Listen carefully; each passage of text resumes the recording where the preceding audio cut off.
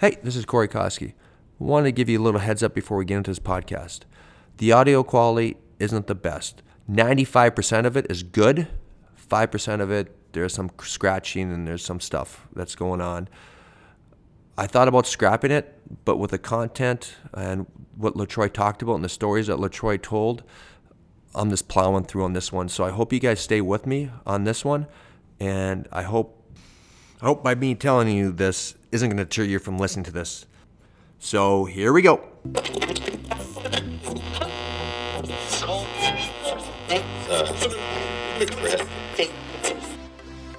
And how we grew up, you had to fight, because if you didn't, you're going to definitely continue to get picked on. And, either you do some punching or you taking the punching. And, I found out very early on I didn't want to be taking the punches, so I was giving the punches. From Lakely, it's How I Got Here. The stories behind the youth, high school, college, and professional sports journey, where it leads, and what we learn along the way. I'm Corey Koski, and on today's show, we have a former teammate of mine that played 21 years in the big leagues on 10 different teams. LaTroy Hawkins had a 21-year Major League Baseball career. He played for 10 teams. All right, you ready for this? Minnesota Twins, Chicago Cubs, San Francisco Giants, Baltimore Orioles, Colorado Rockies, New York Yankees, Houston Astros, Milwaukee Brewers, Los Angeles Angels of Anaheim, New York Mets, and the Toronto Blue Jays. Through his career, he had his ups and downs, but he was able to use his upbringing in Gary, Indiana to help him get through that stuff. How does a guy who played 1 year of freshman baseball at high school and then not play again until a senior year make it to the major leagues and have a 21-year major league career? This is his story. Growing up in Gary, Indiana, what was that like? Life in Gary, Indiana. Wow. To say my mom was when I was very young, my mom was a beautician. And then she ended up going to school learning to do some nursing stuff, a CN, I think that's what it was. My grandmother, her mom she drove the local bus for in and out of the Gary steel mills. My grandfather worked in the steel mills, and he and my grandmother wasn't married, so he was married to another lady who they've been married longer than I've been living. I call her my grandmother Celestine. And, I grew up a kid that played a lot of sports.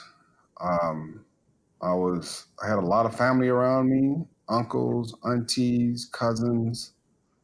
And even though the city that we lived in, during my youth years it was pretty much crumbling around me.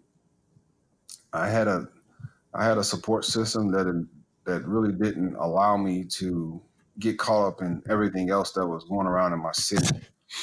We were poor. My mom had 3 boys, and she had a job, but not a job that paid enough to take care of three boys. I'm 46. My middle brother is 44, and my youngest brother is 36. So there's a 10-year age difference between me and my baby brother. So naturally, my brother that's 44, him and I are a lot closer than my baby brother, because when he was a young fella, I was already out of the house. But we try to stay occupied. Family functions. My grandmother loved to play cards. She loved to have people at our house. She loved to cook. Her friends were her friends from that she met when she was a young lady, a young kid, and we just had a nice little tight group of people that tried to do. Back then it was more of it was more of a community to help raise your kid, not just you raise your kid, the community raise your kid. And I was part of a community that helped raise a lot of kids. So you talk about the city crumbling around you. What do you mean by that? Well, Gary has steel mills. It's a steel mill city, and the steel mills were closing, and they all closed except for U.S. Steel. And once the steel mill started to close, the city became completely different. It went from a thriving working community to a non-thriving, non-working community. And when you have people who don't have jobs, crime and everything else starts to deteriorate the city. And so your community kind of kept you in trouble. You had a lot of buddies who were getting in trouble.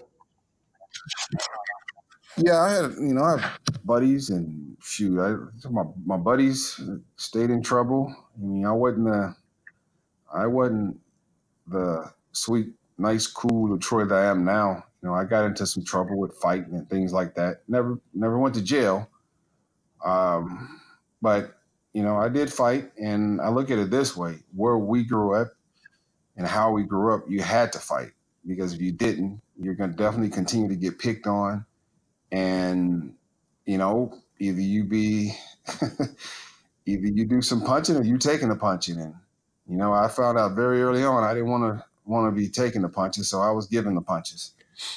You're growing up in that community. The community around you is kind of falling apart. How involved? Like, how did you get involved into sports? My mom is still today one of the biggest sports fans that I know, and that's because, and I give her that title because African American lady. She watches baseball, basketball, football, soccer, hockey, tennis, golf. I was watching all those things as a little kid because my mom just loves sports. And she still, to this day, she watches all sports. She knows pretty much everything. She knows a little bit about every sport. And I know I got that from her. And, growing up with a brother that's close in age with you, that helps too because we played all the sports together and we enjoyed the sports. I enjoyed playing baseball at a young age, basketball, played a little football. And it helped when your mom has the same, your mom gets joy from talking about sports and actually playing sports. And so we did that because we knew our mom liked it. And, when I got a little older, 12, 11, 12 years old, my mom played Little League. Me and my brother, my mom used to play catch with us. So when I hear, stories today about kids, parents, their mom helped playing catch with them, helping them with their sport. My mom actually did get out in the backyard and play catch with us. What was it like playing catch with your mom? Was she focused on the technique, or she was just out there spending time with you? A little bit of both. She was out there spending time. It was her way of spending time with us, but she also knew how to catch and throw. I mean, and she never played softball. She did it because that's what she had seen on TV, and she taught herself to do it. And she figured, since having all boys, it's a great way to spend time with them if you learn how to do, what your kids like to do. You go out there and learn just a little bit so you can participate to a certain point with your kids. So my mom learned how to catch and throw, and that was pretty cool. Over the years, I kind of like lose sight of how important that was for me. But thinking about it now, talking about it, I was like, that was pretty cool because every kid doesn't get that experience. They get that experience with their dad. Well, our dad wasn't around, so I had the same experience with my mom. Going out in the street and playing, pickle, a man in the middle with my mom. Oh, you played all that with your mom? Yeah, yeah, oh yeah. We call it man in the What middle. do You you? guys call it pickle, but we call it man in the middle or granddad. We did that. Well, up in Canada, we didn't play. We just played that with snowballs. And you and the man in the middle, you're gonna get hammered. What do you have? So you're playing high school baseball. You're playing high school basketball. What else are you doing in high school? So baseball, basketball, and run track. When did the scouts start coming around? When I was a freshman in high school, I played baseball in high school my freshman and my senior year. So my freshman year, I played high school baseball. In the summer, I played on our Legion Ball team because where I'm from, Legion Ball was really big. It was one of the bigger. It was bigger than we didn't have travel ball or AAU or anything like that. But travel ball was like, and our post 99 was our post, and It was almost like town ball. We played all the other posts around in our area, and it was a lot. And we started doing that. And I still played Little League, which was senior league at the time, but I played over in a town just next to Gary called Portage, Indiana. So I played on a team with, and my high school was 100% black, but I played senior league on a town ball team in Portage, Indiana, which had, whites and blacks on the team. And that was like that was like the opening eye for me that, what, the type of baseball I was playing in Gary, what the type of baseball that I that I was accustomed to. What do you mean by that? Just because the talent was so much better in Portage than it was in Gary where I grew up. The talent was so much better playing with kids from other backgrounds. The talent was much better than the talent I grew up playing against in Gary. So I enjoyed playing, with my friends in the senior league in Portage, Indiana, and we traveled all through Indiana playing different games. I didn't have that experience in Gary. And when I played with my post team, all we did was play other posts in like a 20-mile radius, if that. But on my senior league team, we traveled all over, the state of Indiana to play baseball. What was it like going from 100% black high school and all of a sudden you're playing with some white guy? Like, how was that as you kind of remember? It was cool for me and it was cool for them because, what, I look at it, we might have been different by skin color, but we were actually the same people. We loved one thing. We had one thing in common, and we loved baseball. And our coach, Coach Cannon, was, one of the best coaches in the area, and we had a chance to play for him. So we didn't look at it that way. I look at it that way now because I think about it was a time of my life, an experience that I'm glad I had a chance to experience at such a young age. But um, going to all black high school was different, man. That was completely different. I mean, that's all I knew at the time. But like now, when I talk to people and tell them that my daughter goes to school in California and she's president of the Black Student Union. I went to speak to them 2 weeks ago, and when I told them my high school was 100% black, and they were like, and we had like 4,000 students, they were all blown away. It was like I said something and got a standing ovation, and I had to wait for the room to, down before I finished speaking. And that's how it was. We couldn't imagine going to a school like that. And I said, you wouldn't want to go to a school like that. So, but it was fun. I enjoyed it. It got me, and I look at that part of my life growing up. That really got me, really helped me get prepared to do what I was going to do in the future, and I had no clue what I was going to do. I went through that experience in my life, getting myself ready for professional baseball. All right, so you get drafted in '91 by the Twins in the seventh round. What was that like going into your first minor league spring training, your first minor league experience, your first professional experience? No, I was drafted, and I was sitting in my government econ class in high school and taking my final. And my teacher, Miss Boone, somebody walks into class, hands her a note. She reads the note. She beelines to me. I'm taking my test. She puts the note at the top of my desk and just walks away.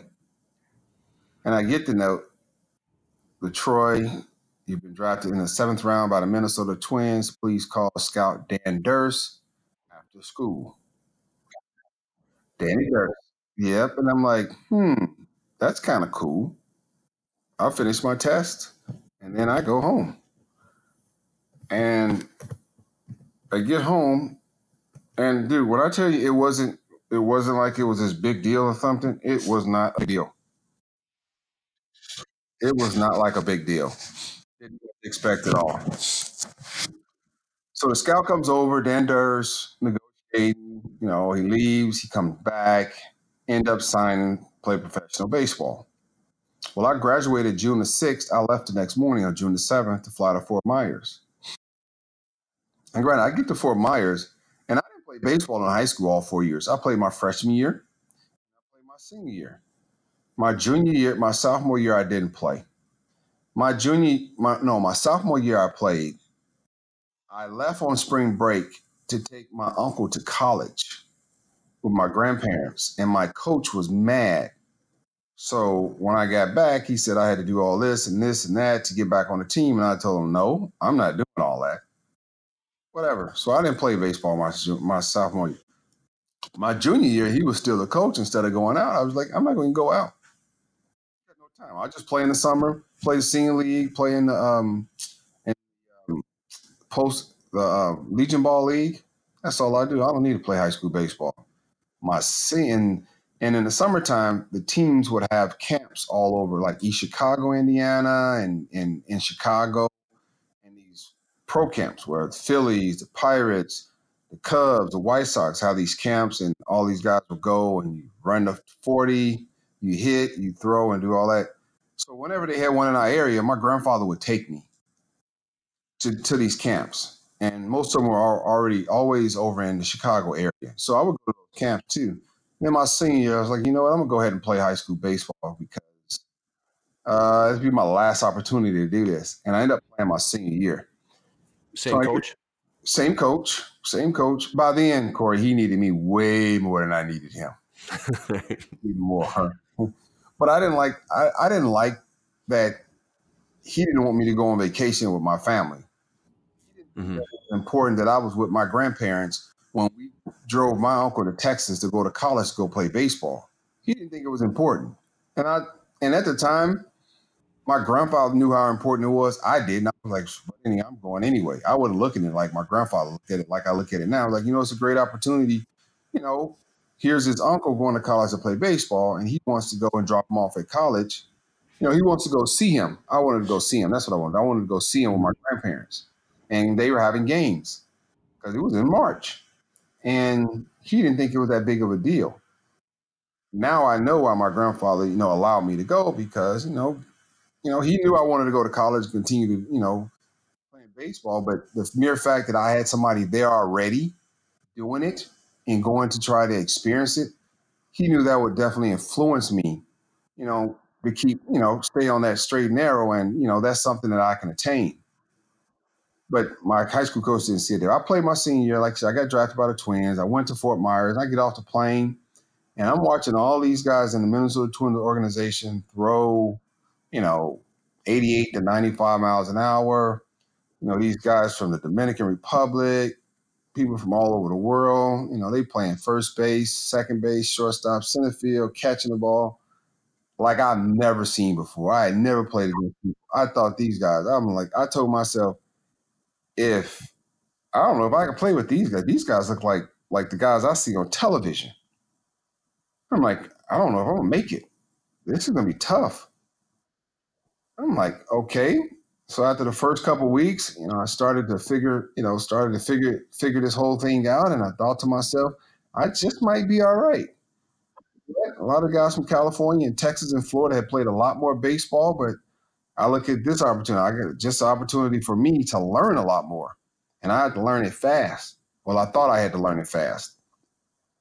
And, put my head down and started working. First time I ever had a pitching coach. So, at that point, it was Eric Rasmussen. Everything my pitching coach told me, I took it as it was the gospel because I hadn't had anybody ever tell me how to pitch before.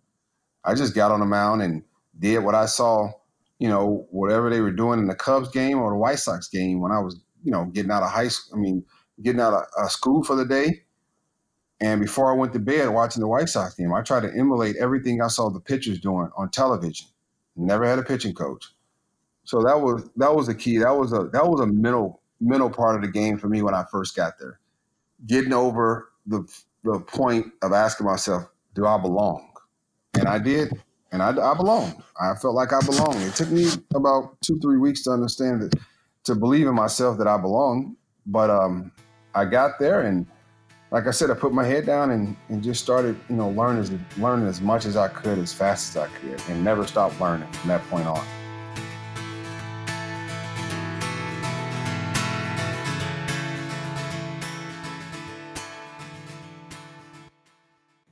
When we come back, LaTroy's going to talk about his big league debut. And you're not going to want to miss this. It's not what you think. Stay with us. I'm Corey Koski. and you're listening to How I Got Here from Linklade. Hey, I want to use this time to tell you about the Hawkins Family Charity. Find one reason to smile. They have a mission of reinventing smiles of women and children affected by domestic violence and sex trafficking. Find One Reason to Smile helps women fight back. They partner with dentistry professionals to provide implants, dentures, and other dental services to women who have been abused or forced to use drugs as victims of sex trafficking. Kudos to the Hawkins family to trying to do something to help these women and victims and survivors of sex trafficking and domestic violence. Go to their website at findonereasontosmile.org. That's findonereasontosmile.org. And on the bottom of the page, they have a little donate button. Highly recommend to donate to this cause. They're doing some great work over there. Welcome back. I'm Corey Koski, and you're listening to How I Got Here from Linklade. Well, we went through the beginning of LaTroy's life, Pine Bluff, Arkansas, and the fact that he played freshman and senior baseball blows me away, and he got drafted by the Twins, and he moves on. Now he has his first encounter in professional sports. Now we go into his big league career. He raced through the minor league system, and in 4 years, he came and he got his first big league start. Oh, my big league debut. I ended up making a team only in spring training of '95. I only made the team because Major League Baseball and the Player Association, we were on strike. We were on strike at the time, and we didn't have when they settled the strike, we didn't have a long spring training. I think they gave us 2 weeks for the spring training, and they let teams expand their roster for another 2 weeks. So I ended up making a team, myself and Brad Rackey, because of the roster expansion. And I think our first series was in Boston. And in our second series, I was pitching when we got home against Baltimore. I can tell you this, it didn't go well, but I was not nervous at all pitching in the big leagues my first go around. I was not nervous at all. And I wonder if that's the reason why I didn't do well, because, you needed some kind of nervousness, and I didn't have that. When I got back down to AAA and then came back up in September, I felt like I was a nervous wreck because I figured real fast how good those guys really were. And I had that conversation with myself, am I good? And it took me a couple years to figure out that, I might have a chance at surviving in this dog-eat-dog world of being a professional athlete at the big league level. So why do you think you weren't nervous? I don't know. I think I was too young and stupid, and I had so much success in the minor leagues pitching that I thought that was just going to carry over to the big leagues. And that, as you know, definitely wasn't the case. So I had some false security because of the numbers I put up in the minor leagues. In 1993, I was 15-5 with a 2 ERA. In 1994, I was 18-3, and I went from A ball to AA to AAA. And I was on a high. I was throwing the ball very well for 2.5 years consistently. And I knew the guys were good in the big leagues, but I thought I was good. So you get your teeth kicked in first. So how do you deal with that? Because now you're doing it at a higher stage, on the big stage. How do you deal with that adversity? I never ran from it didn't make me a difference if I got my teeth kicked in, because I always said this about baseball. There's nothing in baseball that can happen to me that I can't deal with, because I had dealt with so much, growing up in the city that I grew up in. I was kind of prepared for whatever baseball had to offer. It wasn't going to kill me, any of that stuff. So if it wasn't going to kill me, I can deal with it, internalize it, compartmentalize it, learn from my mistakes, and try to get better, in 5 days. So I think my upbringing, I always say the way I was brought up in the city that I was brought up in, the toughness, I got that from my city, and I brought that to baseball. So I didn't let, get my teeth knocked in. As long as I was seeing some kind of progress in certain areas, I always had, kept the faith in that eventually one day it was going to get better. And I had a manager in Tom Kelly that believed in LaTroy Hawkins when LaTroy didn't believe in himself so much. And just my interactions with TK over the years, those years I was starting and struggling, and he would call me in his office and was like, "Hey, young man, you keep throwing that ball over the plate. I don't care if they hit it. You keep throwing over the plate and you keep working your butt off." He said, "But the first time I see you not working, I'm going to send you out of here. Keep that in mind." So I had Tom Kelly, was one of the best manager I ever had. I had him in my corner, and TK ran everything around Minnesota for the Minnesota Twins those days. And to have a guy like him in your corner, even though you're consistently going out there getting your face kicked in, he saw something in me that I didn't see in myself. And I'm glad to this day when I see him, I always tell him thank you for, sticking with me and get me over that part of my baseball career and helping me get into that second level. Well, you go from a starter, you first couple of years you go starter, then you transition to the bullpen. Was that a sigh of relief, or did you fight that transition? The numbers that I put up as a starter in the big leagues, and when they come and tell you you're going we're going to try you in the bullpen, you don't fight that. All you do is breathe a sigh of relief. It's like, okay, they didn't release me and they didn't send me to AAA, so I need to learn how to come out of the bullpen and pitch a couple innings at a time, back-to-back days. And I remember vividly when I got called into the office. Well, that spring training, I started a couple games in spring training, and then the other few games, I would come in right after the start and throw 2-3 innings.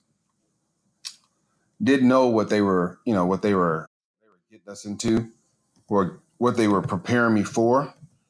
But I remember making a team out of spring training and TK coming to me and talking, and had a meeting in his office, and he was telling me they were going to move me to the bullpen because with my arm and my athletic ability, this should help progress my career. And I had that conversation with TK. He was like, "We're going to move you to the bullpen." That's why we've done a couple things like that in spring training. We'll let you start a game, and then we'll let you come in right after the starter because we're going to make you long relief come out of the bullpen. And hopefully with your arm and your athletic ability and your ability to be able to throw back-to-back days, this could be the start of something real nice for you. And yes, was I up for the challenge? And I was like, do I have to learn how to pitch out of the bullpen in the big leagues or the AAA? And he was like, in the big leagues, son. And I was like, all right, I'm ready. Let's go. And so obviously that worked out for the best because you look at your length of your career, and you look at all the stuff that you all the teams you played at, and the one thing with players that travel a lot, well, there's a lot of teams that want you, is when you stop traveling and nobody wants you. But you brought a lot of stuff to the table that teams wanted. And so as you're kind of going through this and you're looking near the end of your career, how do you decide to retire, and what does that look like? Whoa, how did I decide to retire? I was on MLB Network with Harold Reynolds, and he asked me, "Hawk, how long are you going to keep doing this?" And I was like, you know what? 2015 is going to be my final year playing professional baseball. Win, lose, or draw. Good, bad, or indifference, okay? That's how I came with the decision. Just like, but I had been thinking about it a couple years. I had thought about it after the 2012 season. I was with the Angels. Tori and I played together that year. And you know what? I started off okay, and then I broke my finger on Mother's Day. And we were headed to Minnesota that day after the game. And I broke my pinky finger, and I was out 6 weeks. Came back. They wanted me to have surgery. And I was like, nope, I don't need that finger to pitch. So I got the finger healed, and it just was never the same when I came back. I did all right. I posted a 3-something ERA. It was okay. But I couldn't get a job that offseason. Whole offseason went by, didn't get a job. I think I signed with the New York Mets. The 1st of February or late in January. And I remember my agent calling me and saying, "Hey, the Mets off your contract, minor league deal." And I was like, "No, I'm not signing a minor league deal. No. He was like, "Well, he's guaranteeing you're going to make the team. All you got to do is stay healthy." And I'm like, "Stay healthy?" I was like, "I've been hurt twice in my career, and you talking about stay healthy?" It's like, "No, don't take it like that. Like, stay healthy in camp and, get through the spring." I'm like, "Nah, I don't want to do that." He's like, "You know what? You're emotional right now. Think about it. I'll call you back in 24 hours. This is Larry Reynolds, my agent. He's like, he guaranteed you're gonna make the team. I was like, I want to talk to Sandy Alderson myself. And he was like, oh, we can arrange that. So I called Sandy. He was like, yeah, you just need to stay healthy, through spring, and you'll make the team. You'll make the team. I was like, because I don't think I had that bad of a year last year. He said you didn't, but I just can't guarantee you a roster spot right now. I was like, okay, I can accept that since you're being very transparent of what's going on. Accept the deal. And I said from that point on, I will not give any team the opportunity to tell me I wasn't good enough ever again. I will walk away from this game on my own terms. My own terms. Came to that conversation with Harold Reynolds, and I'd been talking to my wife Anita and Troy, and she was getting ready to go to high school, and so a lot of things was changing in my house, in my home life, and I'm saying, you know what, 2015 to be it, and I made it my last season, and I didn't care if I pitched good or bad, but I'm actually glad that I pitched good because now I know I could have continued. I feel strong in my heart that I gave the uniform back when I could have continued to do it. They didn't take the uniform from me. I didn't have that conversation with a general manager sitting in his face, and I didn't have to worry about shedding a tear. I did it. I did it the way that every athlete would like to do it. Go out on their own terms. And I had a friend of mine, he said, you know what, the best time to retire? And I was like, no, is there a good time to retire? He was like, yes, when they don't want you to. Because when they want you to, it's too late. And when he told me that, I felt like I did it at the right time. How many guys retired throwing 96 miles an hour? You still think you throw 96? No, if I got in shape, I probably could, but I have no desire to get in shape to throw a baseball. You retire, and now you've played for such a long time, and you look at your new life after retirement. How do you look at that, and how do you keep yourself busy and have focus? And because a lot of athletes really struggle with that transition. I retired in 2015. I probably started in 2009 to align myself and get myself to think about post playing, because I think as an athlete, most athletes assume that they're going to play forever, assume they're going to make enough money forever, assume that at the end of the day, they've worked all these years and retirement is just what it is, retirement. Well, you forget most athletes retire at a young age. So you got the rest of your life. And that's a long time if you live a while. To do what? And I always thought about that. I mean, you go from doing something every day, being productive, to not doing anything. Yeah, retirement sounds fine. Yeah, but you have to find yourself. And finding yourself outside of the game is the tough part.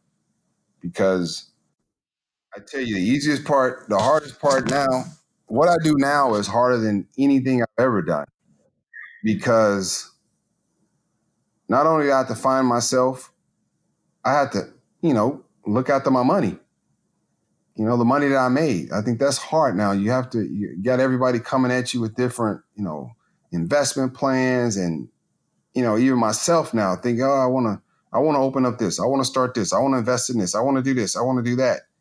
And to be able to have discipline to say, you know what? No, that's not something I need to be doing. So protecting your money, saving your money, I think that's a harder job than facing any big league hitter. But once again, I aligned myself early on, like, this is what I want to do after baseball. I want to stay in the game in some capacity. The times the long years I was away from Minnesota, I still kept in contact with everybody from Minnesota, with Terry Ryan and Larry Corrigan and Mike Ratcliffe and the whole front office and all our scouts. I always kept in contact. But I did that with every team that I played for, and I played with 11 different teams.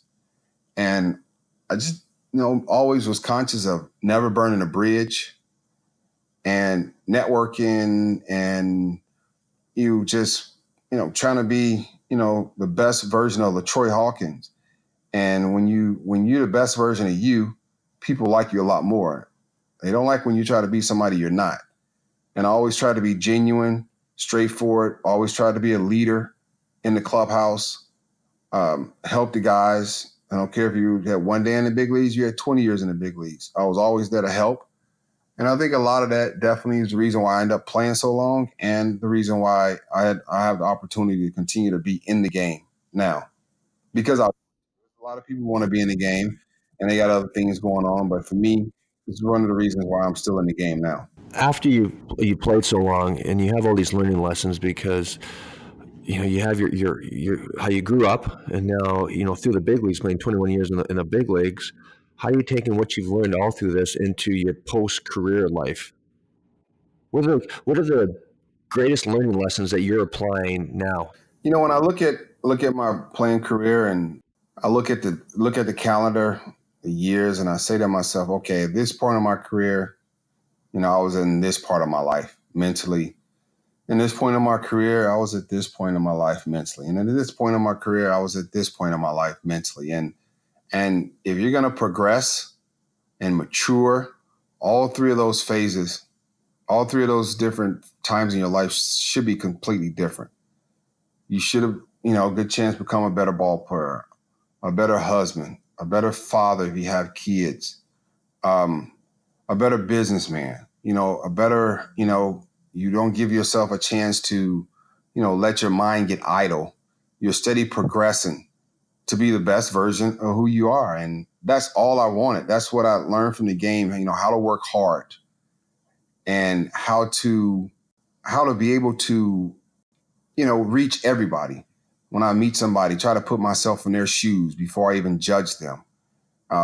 Baseball has taught me how to deal with people. And that's how now I thank, I thank God for the blessings of being able to be in a profession and meeting so many people. And now I'm meeting people outside of the game. And I don't think I would have done that because without, being able to be put in those different situations as a player. And now I'm able to apply that in my post playing career. But baseball has taught me a lot of lessons, man. And hard work was one of them. Respect for people. You give respect, you demand respect. Um, it showed me another side of people, even the bad side of people, and taught me over the years at different points in my life how to deal with them.